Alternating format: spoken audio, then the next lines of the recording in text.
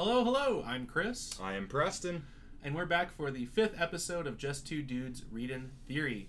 This week we are doing Indescribable, an essay by Carrow Narby, found in a fantastic compendium called It Came from the Closet, Queer Reflections on Horror. And it was fun. How'd you like it? It was so good. I really enjoyed this one. I mean, like right off the bat, I really liked that it is framed in a way that kind of sucks you in really quickly. Much like the Blob or the people of society may quickly suck one in. I don't know, the story of like the personal health was just like instantly pulls you in, and it ties so well to the narrative of the rest of the essay. It is so well done. Like the whole thing, it's 7 pages that go by so fast. It's more in mine. You have these sort of online landscape pages. Mine's like 20 pages. Is 15? It? Yeah. Wow. But anyway, yes, I loved it. So first of all, for most of these, we have kind of bypassed a summary. But for this one, I also feel like we're acting as salesmen to go and read this wonderful, the whole collection. But basic point of this essay is Carrow Narby identifies as agender, and first of all, problematizes gender in their own view of it, but they do it not in the land of puppies and roses, right? So they do good. They do it in a land of like, it's not great to have a body all the time. Is it? It's not so great. It's not all great to have a body. Better yet, having a awareness of said body can be a horrific experience. Watching clips of Society with you, I felt, I just wonder, and the lovely thing about reading people who are living is that we can always ask people, but I wonder, the gaze, the look of the people in the movie Society is itself sort of like the look of forcing you to have a gender, right? It kind of forces. I wonder if Narby, in being looked at, they always like, I don't want to be looked at. I wonder if there's a parallel there between the look Society people give you, like they're about to eat you, and Narby's experience of, I know what you are. Ooh. I may not know exactly what you are, but I know what you are.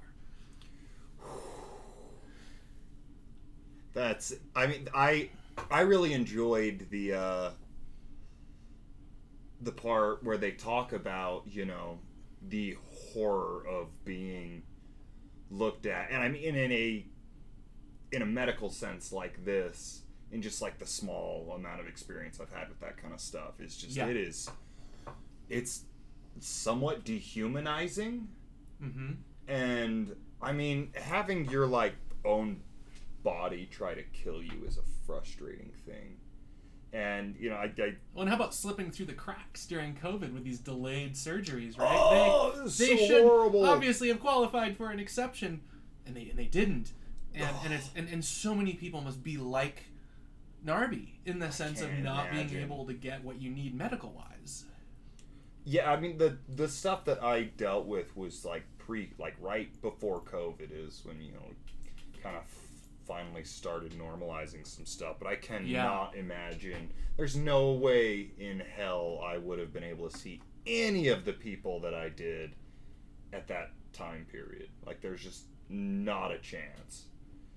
And I did not have to deal with anything remotely on the level that Narby did. Just woof. So Narby, I'm sorry, we were doing summary and then we just jumped in because it's kind of an essay that clings you to it, right? But it's about just having gallstones, which in normal times would result in a gallbladder surgery, but because it's COVID, they're not getting removed, and so then there's this problematization of having a body as well as having, Society tells you, to have a gender. And then we get into a little philosophy, but this is where I think Narby and Nietzsche have a couple stylistic things in common, and even though obviously their voices are completely different and less problematic than Narby, of course. I'm so glad you brought this up. I was like, man, how did we end up doing these back to back? Because I'm pretty sure you're going to nail on the theme I'm already thinking here. the one thing I would say is instead of the slightly more analytic tone that we got from the Haraway, right? This is an academic publication, and obviously Haraway has a great voice. But in this, the Nietzsche, and I'm gonna even bring in Mark Fisher, we're dealing with philosophy when it happens as a personal experience, right? Like, these are not three, like, first I will argue this, second I will argue this, or I'm going to lay out what I'm going to do. These are three deeply personal experiences that ultimately result in theory, I think, that make obviously the essay deeply appropriate for the show. Oh, I'm this one, I think, of all of them, just really the framing, the way in and out is very personal. And I don't know, I was a big fan of, like, this writing style, because I think the analytic side of philosophy for a lot of people is a turnoff in the introduction. Like, a lot of people just kind of, it's roll your eyes, get on with my life kind of a thing. But right. If you're in a position where your body is in such pain and the gaze of all these medical professionals brings on, like, this profound, I am goo. I am a collection of goo. I am nothing but goo. I thought of Hercules. We are worms. We are nothing but worthless worms. Well, yeah, and I agree. And I also think that, I think there's a lot of different ways one can come to thinking. And one of the ways, of course, is I want to solve a problem in epistemology or aesthetics or whatever it is. And then the second one is the problem has been thrust upon me without any willpower or agency on the part of the thinker, and then you're thinking in an emergency. Yeah, right? So what got you into philosophy? I mean, if I could sum it up, just kind of, this general sense of, Yeah, exactly. And so I think Narby does it fantastically, and also, but that being said, I think also Narby might be, and I have to couch this with an incredible amount of caveats, because I'm talking in a very specific way. The model of, like, in psychoanalysis, in Lacanian psychoanalysis, the pervert, like, whatever you are, that's what I absolutely am not. And there's this sort of resistance on all levels, even formally, right? Like, the footnotes that they present are so great. Not just the informality, but the, look, I have a thought about the other. I know that the other is this loaded word that French intellectuals, that of course we'll be reading, deal with for the whole of the 20th century. And yet, I'm going to say, look, I kind of skimmed them, but I still want to make this point. If it lines up, it lines up. If it doesn't, this is my point. Here we go. And I thought that honesty was just fresh in a certain sense. Oh, and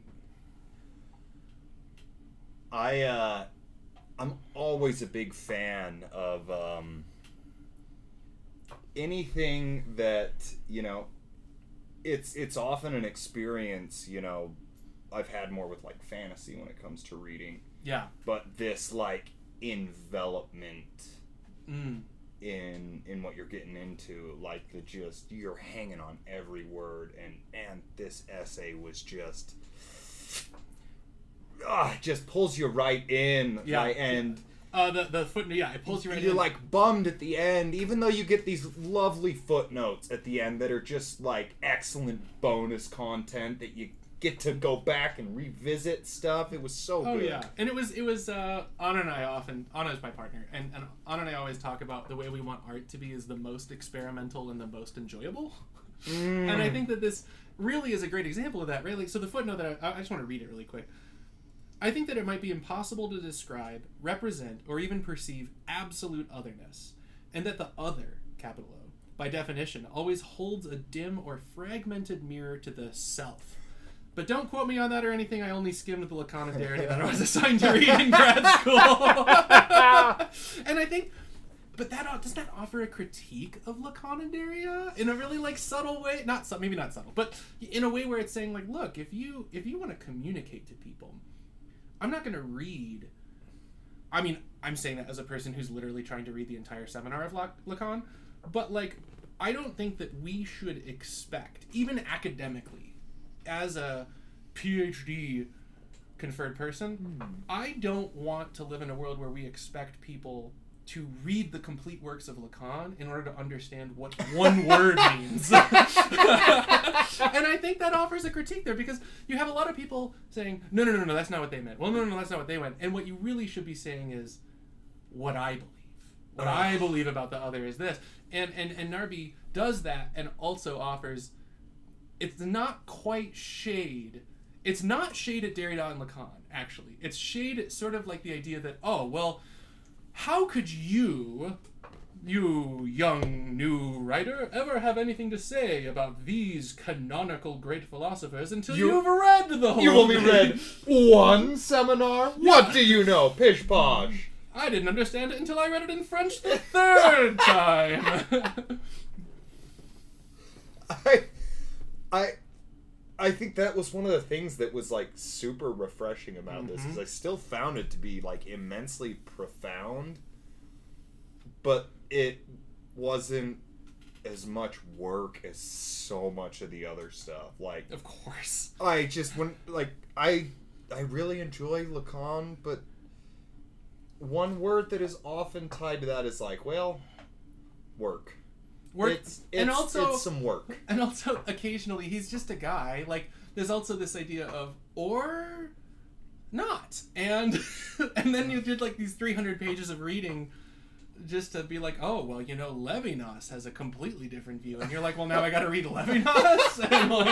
and I also don't want to say that I am not belittling the academics who are really delving into a thinker to critique them and say what's valuable. That's we're absolutely kind of critiquing sort of like the new doctoral student who maybe has done a first round and is like, well, you know, I really did something with my life. And I have the knowledge now. I am the power, and now I keep the gate.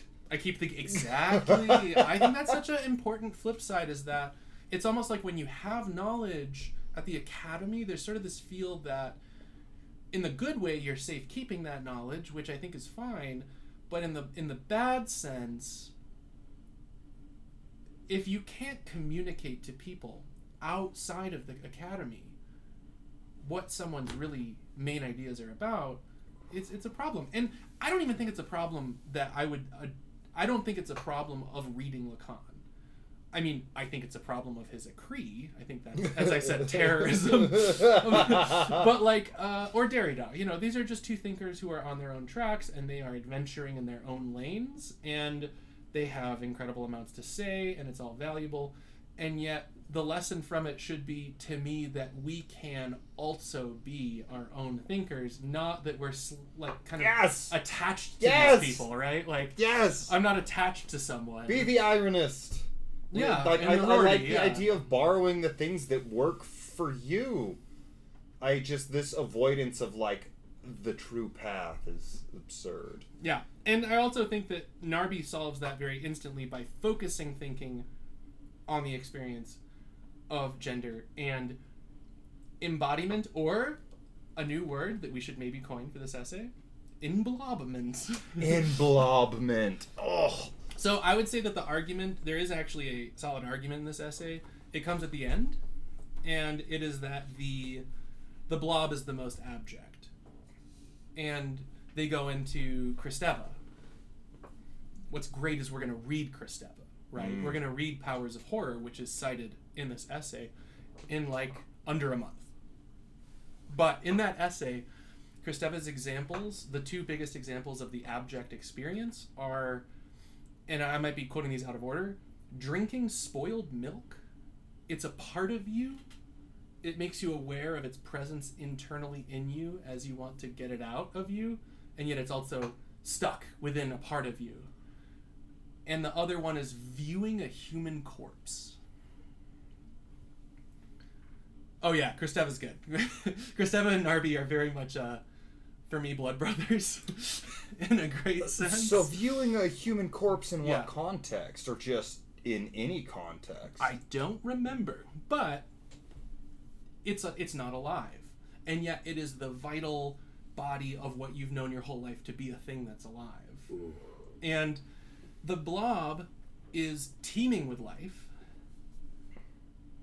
and viscosity, but it's not human minus, it's almost human plus plus plus plus plus. Like you have a nose, so then you have 3 noses, 5 eyes, 8 earlobes, and eventually you become this flesh sack, right? Yeah. That's a really weird thought, but we're gonna get weirder when we get to Kristeva. But that seems like the Blob is, it's almost inhuman by addition instead of subtraction, almost. And that's the end of society, is not absence of humanity. I mean, it is sort of, but the exuberant, what would you say? The final scene of Society, by the way, is a whole bunch of bodies sort of sucking on each other, enveloped in mutated, mucusy ways. So there's a whole field of organism, basically. It's like, how can we make an orgy the least attractive thing you've ever seen in your life? I mean, for a lot of people, going to any orgy probably has this experience of abjection. I think right? that, I mean, I don't know. To each their own. Yeah. But to me, everything about a normal orgy kind of seems horrible. And maybe maybe an orgy itself is already a little abject. Ooh, that's a good point. It's like a union becomes a parade. It's horrifying. I mean, I don't know. A side note, though. What happens, like, when you finish first? Do you go home, or do you, like, hit the buffet? I don't know. I mean, would you be the caterer at an orgy? I don't know. The band? What do you play? Smooth Kenny G. I mean, the Blue Dano, like in the Strauss Waltz, like they play in Society. I think it would be horrifying to watch, but how much would you need to be paid to play in a trio at an orgy? Minimum wage. I'm a musician. Going back. Can we get in on the buffet? No, but you can. You just won't want to. Okay. I mean, yeah, but I don't think you're gonna want any. Yeah, you're not gonna want any food. You're not gonna. It's all gonna be, to quote the Kristeva, spoiled milk in a certain sense, right? So, one more example of a footnote that I thought was fucking great. And the royal academic we comes in here, but it's used in a very particular way. I don't know what could be more queer than being narratively positioned as a threat to family values, particularly to children. Footnote: we stan a pink menace.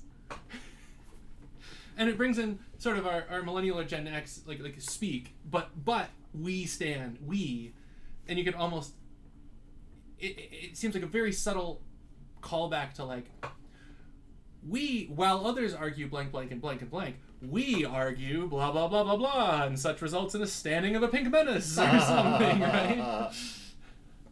Yeah,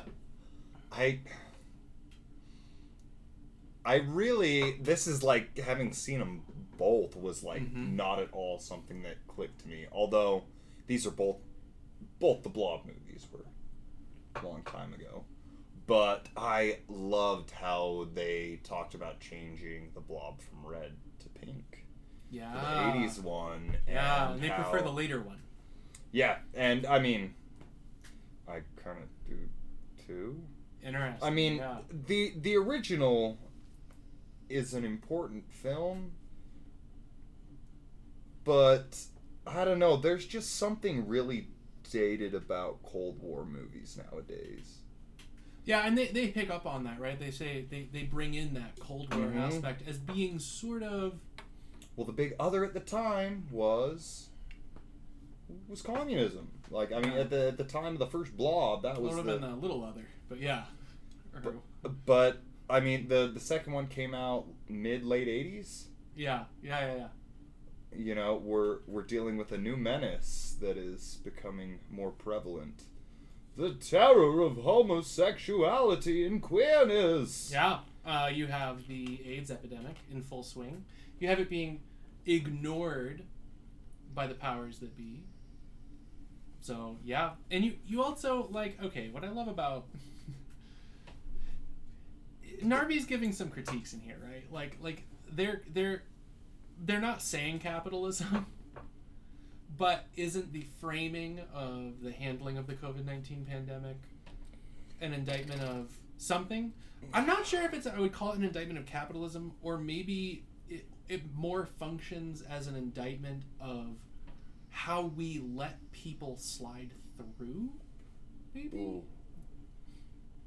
Oof. Like the sort of subtle but real, at the personal level, real and horrifying violence that happens through negligence, right, of the surgery, but through the eyes of the state, it's just a necessary loss. It kind of reminds me of like when all the Republicans were like, if you're old, take one for the team, right? There was this sort of like, some of you may die, but that is a sacrifice I am willing to make. Yeah, exactly. I feel like that sort of critique haunts these pages.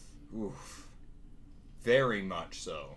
I mean, especially nowadays, like this, especially like this particular identity group within, the LGBTQ is, they're the new other that is being targeted by lots of people, and it's... Yeah, this is the third. It's the communist, it's the gay people, and then it's the trans people.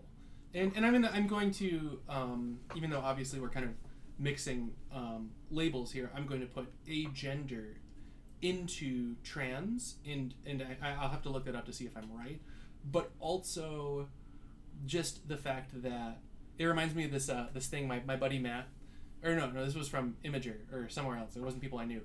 An Asian man was talking to his mom, and his mom said, "Should we stop speaking Mandarin? Should we start speaking Taiwanese so that we won't have racist attacks?" And the kid says, "Oh, Mom, racists don't know the difference." And I do wonder if there's a little bit of that with the way people identify today. There's a sense that like the category of agender is fucking great in my opinion, because I just think it takes a certain amount of like, how do I put it, not letting society dictate who you are to allow your identity to come through, and I think that was pretty cool. So you'll have to help expand my mind here, as I'm newer to a lot of this stuff. It's one of the reasons I really liked this one, is I had never viewed the Blob in such a way, and the way they frame it with it being pink in the 80s one, and it's like destruction of, family those values. who shall not be destroyed, is like so eye-opening, and so help me, get a little bit of a better understanding. What is, the difference between non-binary or agender? Yeah, so non-binary is a gender expression. So non-binary is often thought of in a couple different ways. Either liminal, so if you think of gender as a spectrum between two endpoints, one being the male signifier and the one being the feminine signifier, and non-binary is a form of trans where it's somewhere the needles in between. I'm one of the great quotes I heard from a non-binary person was, "Yeah, like I'm non-binary and I'm AFAB, but I'm like a girly boy." Like I'm non-binary, but I'm like not, like I'm a liminal category. It's beautiful. I like it so much. For agender, it's a slightly more radical positioning in a certain sense. Although I don't want to try and radicalize it by default. I kind of want to just accept categories as they come, because I generally, with gender expression and non-expression, am of the camp, and I think this is I can back this up with arguments, but that when people come to me with their gender and their pronouns, that I'm just going to accept their experience as truthful, You know, I mean, we both do that. It's one of those things that I just, like, can't really get my head around. Is it's like I understand the, like, initial having to readjust something that's been ingrained. I mean, we've seen this, you know. Anna was the first person I've met that, you know, identifies as they, them, and the grammar Nazi in my head could not, like, get over the, like, no, that's for a group thing, and it took me a while to, like, get over that, but just making the attempt, I think, is all they're asking. Like, I don't think it's asking a lot. I also actually would say that agender as a category is giving you permission not to view the other at all in the categories you're about to throw upon them. Oh, I love it so much. You're not, like, gonna throw I think upon it's this amazing. other person. Because, like, for example, you can't trust your own perception of other people's gender. God, you know, I mean, you know, and my students are going to come with whatever gender expression that they want to. Hopefully, I want to make them feel comfortable to come with that. And what, for me, the role is as a teacher and mentor, just to nurture their confidence and self-acceptance and move forward.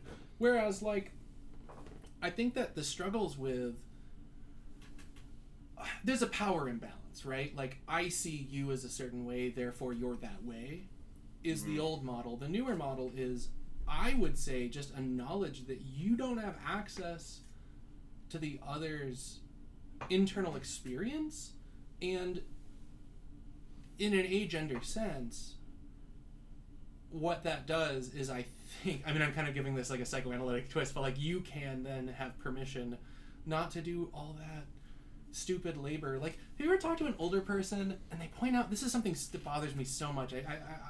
I'm around so many LGBT people these days. It just doesn't happen anymore, but it used to happen when I was in less queer-friendly circles in undergrad, and it was usually an older person would point out a person and go, you know, do you think that person's a man or a woman?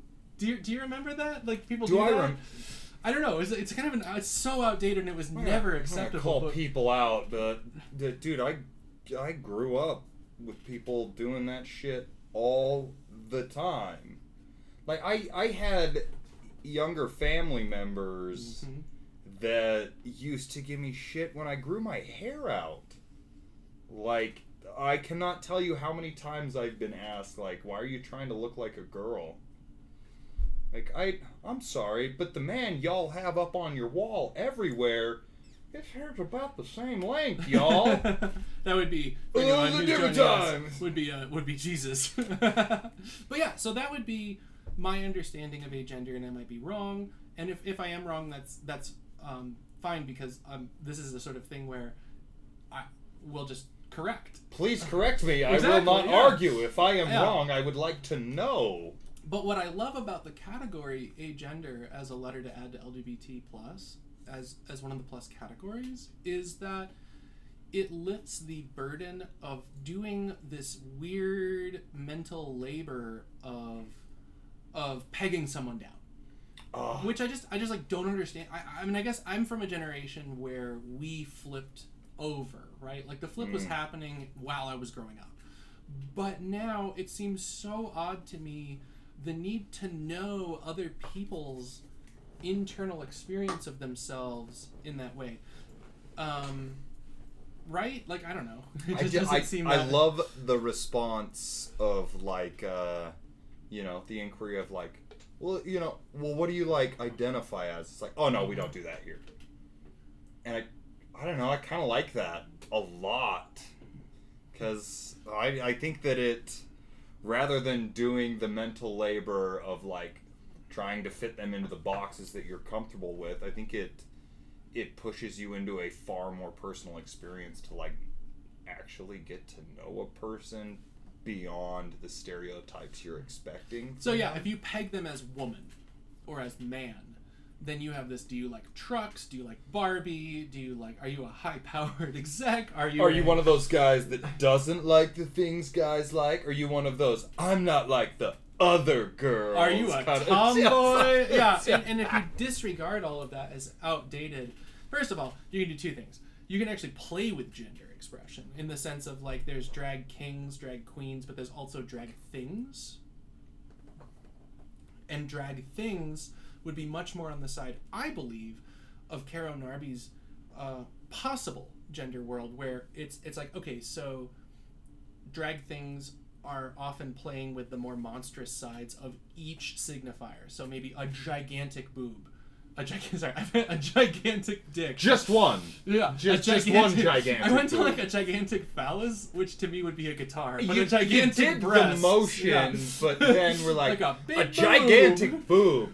And then like horns, like big dick, big penis, and they're also a monster. And what drag things often do is it turns the whole experience of gender on its head, and it becomes a playroom of signifiers for me. There's I can't remember what it is. There's a drag series my little sister really likes that the whole theme is like horror stuff.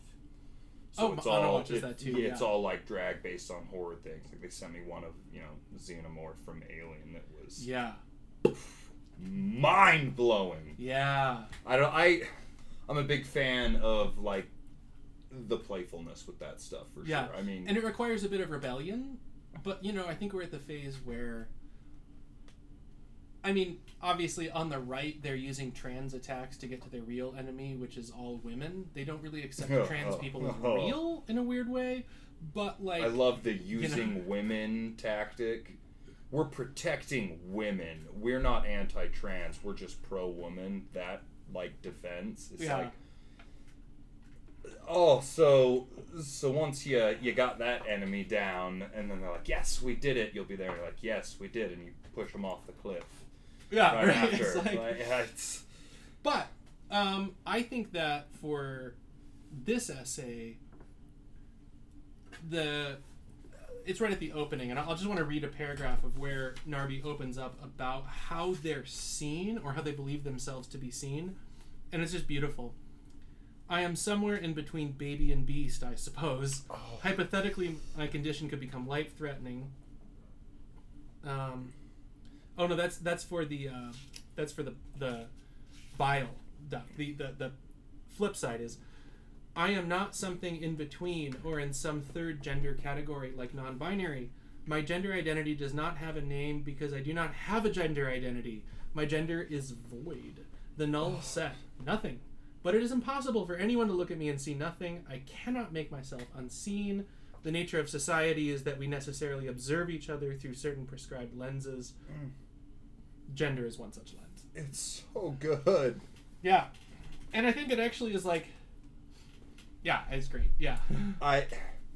One of the things I loved about this is I got to experience a bit of that like mirror on myself without having to go to a hospital with indescribable pain. So props to Narby for fucking killing it on the writing that can, give you like the experience of like self-reflection through like, man, that is shitty. It makes me feel terrible.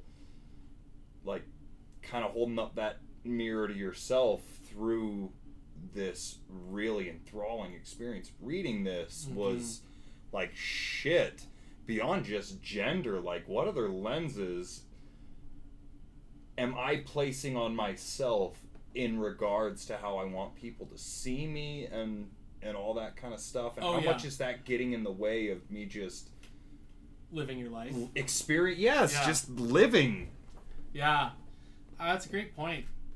Alright, so one other thing I loved. In the world of Narby, so I'm gonna, and again, when we're gonna reach out to them and send them a message and be like, hey, we posted this, we would love your feedback and criticisms and stuff, and we'll even address them at a later podcast. Oh, that'd be awesome. Because, it's not every day. A lot of the readers were doing... The Blob Redux. The Blob Redux, yeah.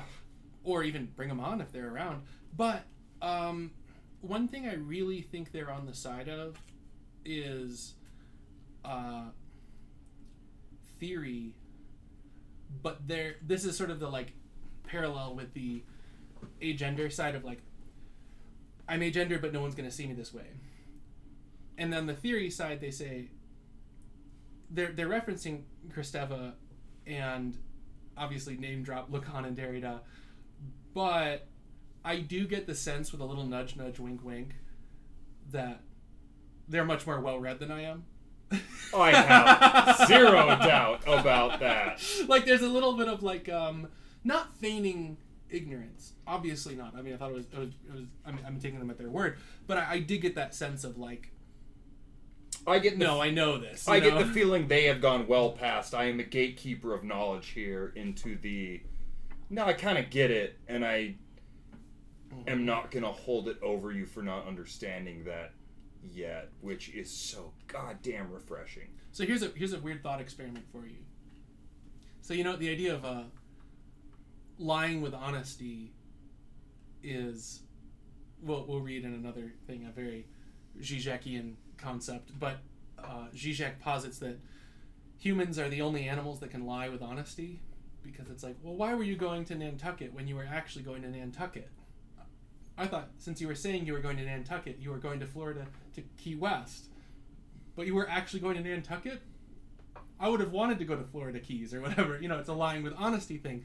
And I think that,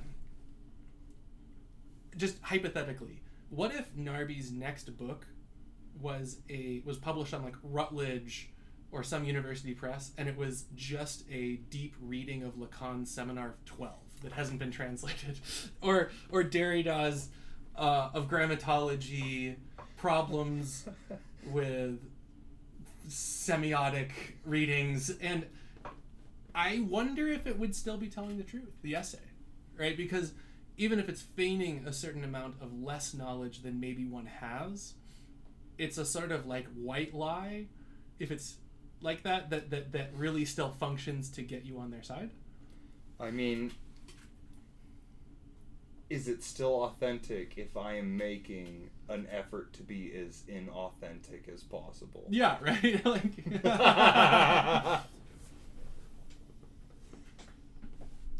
I would say possibly, actually. So in this essay, I think it doesn't matter on the ground what this person has actually read or not read. What matters is the positioning of the canon. Ooh. Right? Because, like, okay, they reference Freud, and they reference sort of like in a lovely... But we need not be so Freudian, I think is the line I really like. But we need not be so Freudian, and because they're referencing, similar to Zizek's idea of the maternal superego, sort of this like chaos before the paternal arrives. And what I love about their positioning is they're not saying that's not there. Like, if you're a Freudian, you could do that. And they're saying, sure, go for it. But in a sense, what I get there is a love of theory. Like, I'm not going to say no. I'm going to say yes and, or yes, but maybe this. Where is it? Do you have the... Let's see, I think that was when they were talking about society, if I remember. Now, the reason I bring this up is because Kristeva and Lacan, and to a much less degree, of course, Derrida engages with Freud his whole life, but Kristeva, in a lot of ways, is is a psychoanalytic theorist with deep roots in Freudian theory. And so it's almost like Narby's endorsing the good side of Freud. Right? Because, like, on the one hand, you have this Freud of, like, the Oedipus complex or the Electra complex or these weird sort of dated views on sexuality. And then the flip side, you have a much more radical Freud that will kind of always be relevant, right? Like a Freud as philosopher. And so I think that Kristeva gets closer to that reading of Freud, which is like, no, this is the side that is going to be always active. The abject is not, I don't think, a cultural category. I think the objects that occupy whatever is abject are to a degree cultural, but I don't think that, I think that the notion of what is abject, which to a certain degree does come from Freud, is I'm assuming universal. I'm assuming that's a category that is applicable in any culture at any point. It's just going to be a different object, right? Yeah. It's probably not going to be corpses for every culture, although that seems... Actually, no. For the culture described in the movie Society, it wouldn't be corpses. For us as viewers, it would be. I But don't for know. the monsters, it wouldn't be. I feel like there is a very seeing a corpse moment for the Society people. After he turns him inside out, they let him leave because they're all like, my God. Because when you're like watching this shit, I even asked when you're watching, I was like, what's a gun gonna do to a blob, though? Yes. I mean, he literally eats the dude's beauty mark, and then after he emerges from the oneness of the blob, has, the beauty mark. The leftover beauty mark. So, what's a bullet gonna do when they're in goo mode? But when he, turns... So the main character, what he does is he puts his hand onto the genitals of the monster person and pulls the genitals through his mouth. The penis comes through his mouth as well as his eyeballs, and this flips him inside out, and he grabs him from the face. Yeah. So his thumb comes up through his mouth and the fingers through his eyeballs, yeah. and he pulls him inside out.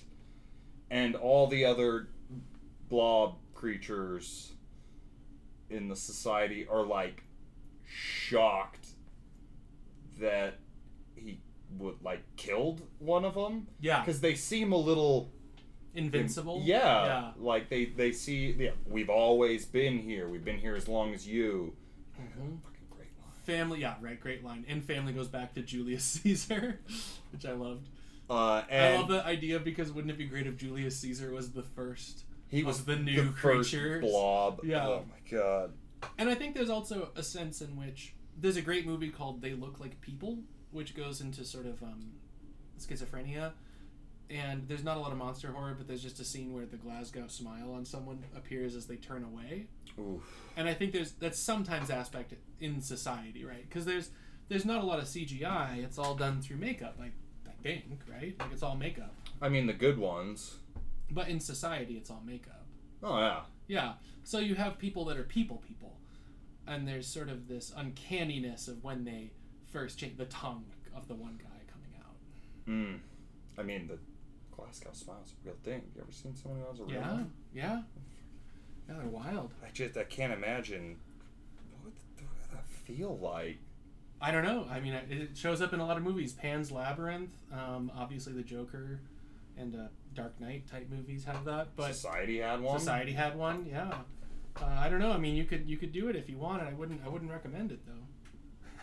I think that's something people do to you. I don't think people do that to I missed that distinction. Well, I really liked the essay. I also felt like I don't know. I have this feeling that I'm going to follow Narby's website, and everything that they publish, I feel like we should just do on the show. Yes. I mean, I will never watch any, blob-related horror again. The Thing is now going to be a whole new experience. A movie I've watched 1,000,000 times, loved to death. Yeah. And now that end scene is going to have a whole new framing to it that I really... really like, that I get to dive into now because of this. Could we do one quick contrast to see where we fall in our beliefs about the blob? So this is not psychoanalysis versus phenomenology versus structuralism. This is two options firmly both within psychoanalysis. So on the one hand we have the abject, spilt milk, corpse, the blob as the most abject. On the right-hand side, and I don't know if these concepts have been brought together. I'm sure we could find an essay that we may do. Lacan's lamella. Ooh. Right? So the lamella is... I forget how Zizek described it. There's a great chapter for those listening on the lamella from Zizek's How to Read Lacan. But the lamella, as Lacan describes it in Seminar 11, is sort of the objectified essence of desire without humanism. That's actually that's my interpretation. I like the way of putting it. It ties in really well with the like alien metaphor that Zizek makes. That is So the face huggers, spot on, right? yep. So for Zizek, the lamella is most embodied by the face huggers, because remember they're deeply sexual and deeply inhuman. Mm. And so the question is society an example of lamella run wild, or is it an example of abjection? And are those concepts just so slippery that they sort of just overlap so neatly that it's not that different? Oh.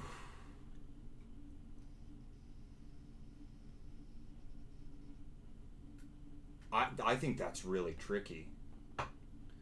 Yeah, because the problem is the alien is not human and really fits that lamella category of like just pure libido. Mm-hmm. Whereas in society, they're people in a sense, and they're actors and actresses. On top of that, they're people that others aspire to be a part of often. Yeah. And when they get that opportunity, they are consumed by said people.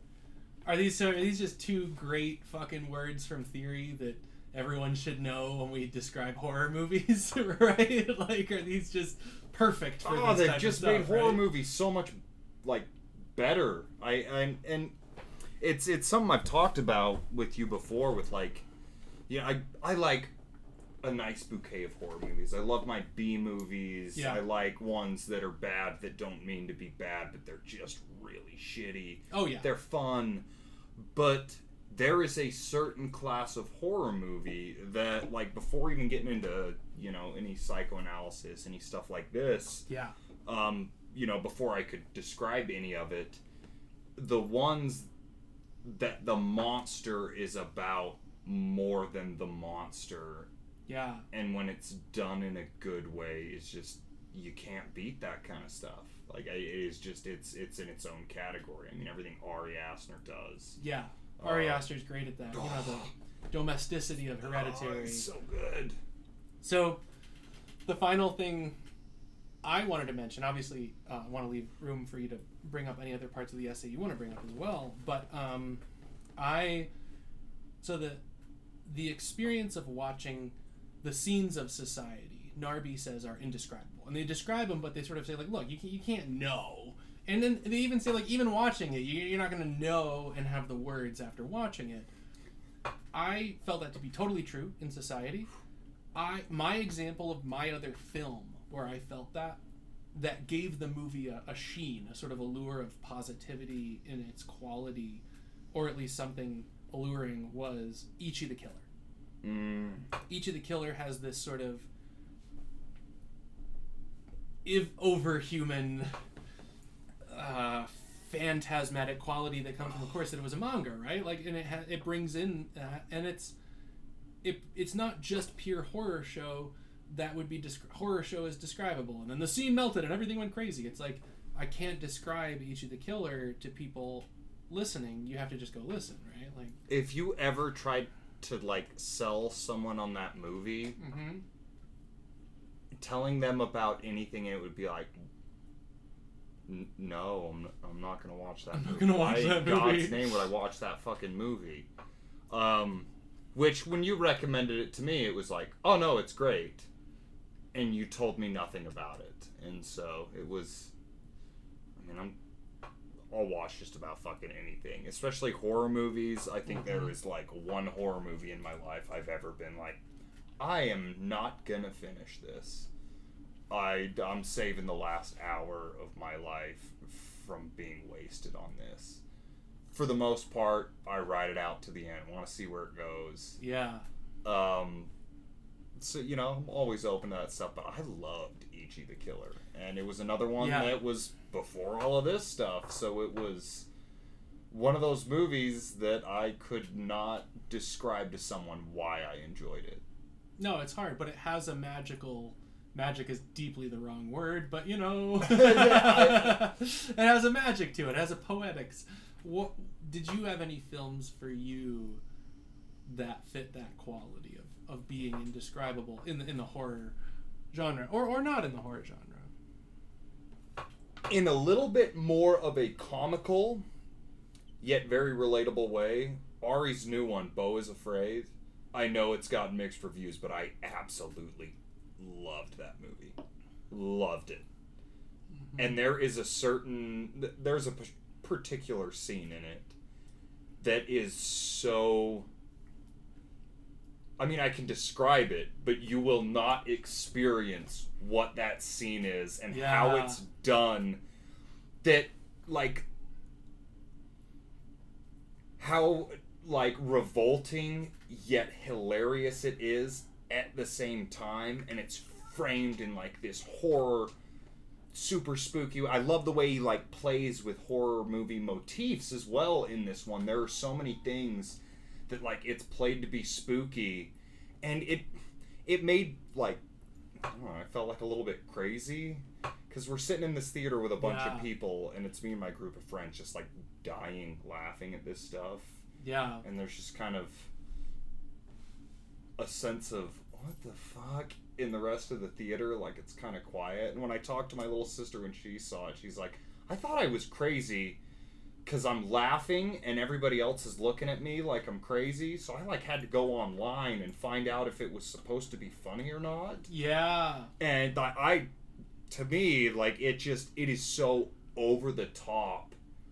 Yeah. With these, like, very real fears and anxieties I think a lot of people have, especially nowadays, and they just exacerbate them to a point that is indescribable. It's indescribable. It is an indescribable movie, and I cannot recommend it enough. Yeah. I mean, it's another one of his super long ones. I have the feeling he's slowly just going to be like, how long can I keep you in a theater for? I'm just going to keep tacking on a half hour at a time till you're here all fucking day. Sounds great. But, like, just like Midsummer, people were like, I don't know, it was a little long. I was like, that movie blew by for me. That was a great movie. It's a great movie. Yeah, well, also, okay, so, like, I do have the sense that, like, there's not a universal viewer of horror. You know, most people are going to go see a movie because it's just a movie that's out. Whereas the three of us... I think that's what makes shitty horror movies, is the idea that there's a universal horror movie viewer. Yeah. That's where you get all your shit sequels that are the same cliches that every horror movie's done before. And you're like, no, those were good because they pioneered it. There's still just, like, it's why the genre, I don't think, gets as much respect in film as it deserves. It's kind of a numbers game. There's so much trash. Oh, there is. And so my final thought from Carrow Narby's description of the indescribable is that you can't describe the indescribable, but you can hook it up into other people's sense of what that is, and they do a really beautiful job of, like, cueing you into that specific type.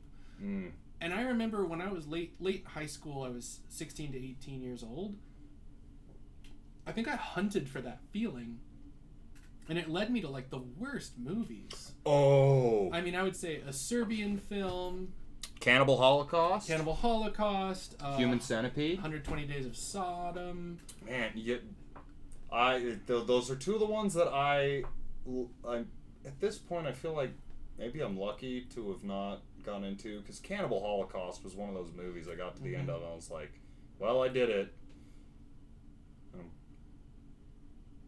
I don't know how I feel about having done it, because I would never, I have zero desire to ever rewatch that movie. No, and I do wonder if, like, where we're bringing ethics and aesthetics in here is like, obviously ethics for Cannibal Holocaust, because there's the murder of actual animals and torture of them, and that's just completely ridiculous. And that's not really related to these feelings, because if you think about it, ethics gives you a buffer to the experience that Narby's talking about. You can't describe the indescribable, in my opinion, when it's an unethical act, because it's left aesthetics. Like Cannibal Holocaust, those scenes of animal torture are not aesthetic experiences, and they're not the good quality. And in a Serbian film, it's the same way. Or in like a lot of these films. I mean, that's kind of how I feel about, like, even though, you know, it's not like Cannibal Holocaust where they literally like killed animals on film. I'm not a fan of, like, gruesome animal deaths and pet deaths in movies, period. Like, I think it is such a dated, cheap gimmick to be like, I can't write anything that'll make you feel something on a deep level, so I need to hit you with something that'll just make you uncomfortable. I think it is just the machine. It is the laziest fucking horror writing ever, and especially nowadays, when I see it in movies, I'm just like, you lost me. Like, it is the worst. Like, one of the absolute worst ever that I'm like, you know, this could have been a better movie. It would have been a little bit more fun. But that one scene that I'm like, all right, get it over with. This is stupid. The collector with the cat scene, where, like, the cat doesn't just get chopped in half. It gets dissolved by acid and, like, pulled apart. And it's this 5-minute overly long scene that I was like, you lost me. I don't give a fuck about the rest of this movie. Yeah. You're writing shit. Like, I think it is cheap bullshit. It's like the dumb jump scares that you see coming a mile away now. Yeah. It's just every time you see an animal appear in a horror movie, the first thing I do is pause it. DoesTheDogDie.com. I'm gonna look it up. I'm gonna find that exact time print because it's irrelevant to anything else that goes on in the story, and it's cheap bullshit. Fair enough. Sorry for the side split there, but I think you're right. I think it's lazy writing. Well, I think it's also good to end our discussion of the Narby essay with a general discussion of horror. We're going to return to this because y'all know that sometime in the next year we're going to read Freud's Uncanny, and we're also definitely going to be reading H.P. Lovecraft's essay on horror, because if anyone hasn't caught the drift, Preston and I, we're horror dudes. We like horror. I enjoy my horror. We're horror dudes. There's just something to it. All right. Well, until next time. Until next time, and again, thank you all for listening, and join us next time for a true and severe break from theme. We're going to be reading Foucault's essay on Magritte. This is not a pipe. This is not a pipe. This is not a pipe. This is not a pipe. So we'll see you next week. Then, but also, please read It Came from the Closet. Yeah, I cannot recommend this one enough. And every essay is great. We're going to read more from this essay collection as well. Probably in between whenever we get really tired of Deleuze in the following months. Alrighty. Thank you, everybody.